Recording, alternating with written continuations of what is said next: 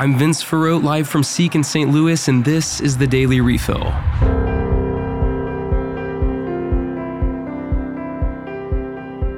Up first today, the House of Representatives has once more failed to vote in a new Speaker of the House. We've covered over the last couple of days that Representative Kevin McCarthy has faced fierce opposition from a small but critically important group of hardline Republican representatives. Because of Republicans' slim majority in the House, they've been able to thwart most attempts to elect McCarthy, claiming that he is too moderate and not ultimately interested in Republican values. After McCarthy failed to garner enough votes once more, Republicans narrowly agreed to adjourn until January 5th at noon. In an unfortunate move, the Food and Drug Administration, or FDA, has made a policy change that will make abortion pills more widely available. Under the new rule, any pharmacy can become certified to prescribe abortifacients. Previously, only certain mail-order pharmacies could.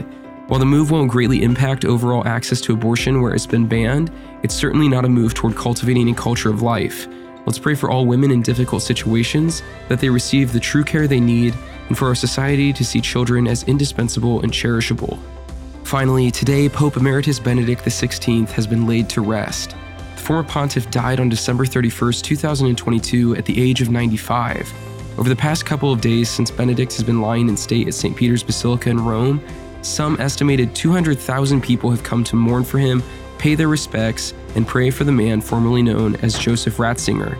The funeral took place at 9:30 a.m. in Rome and was a simpler liturgy honoring the wishes of the former pope.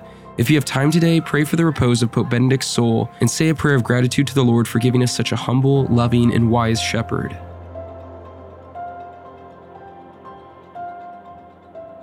That was the Daily Refill. Thanks so much for joining us today, and be sure to tune in for tomorrow's episode as well. If you enjoyed this content and want to find more, check out spokestreet.com.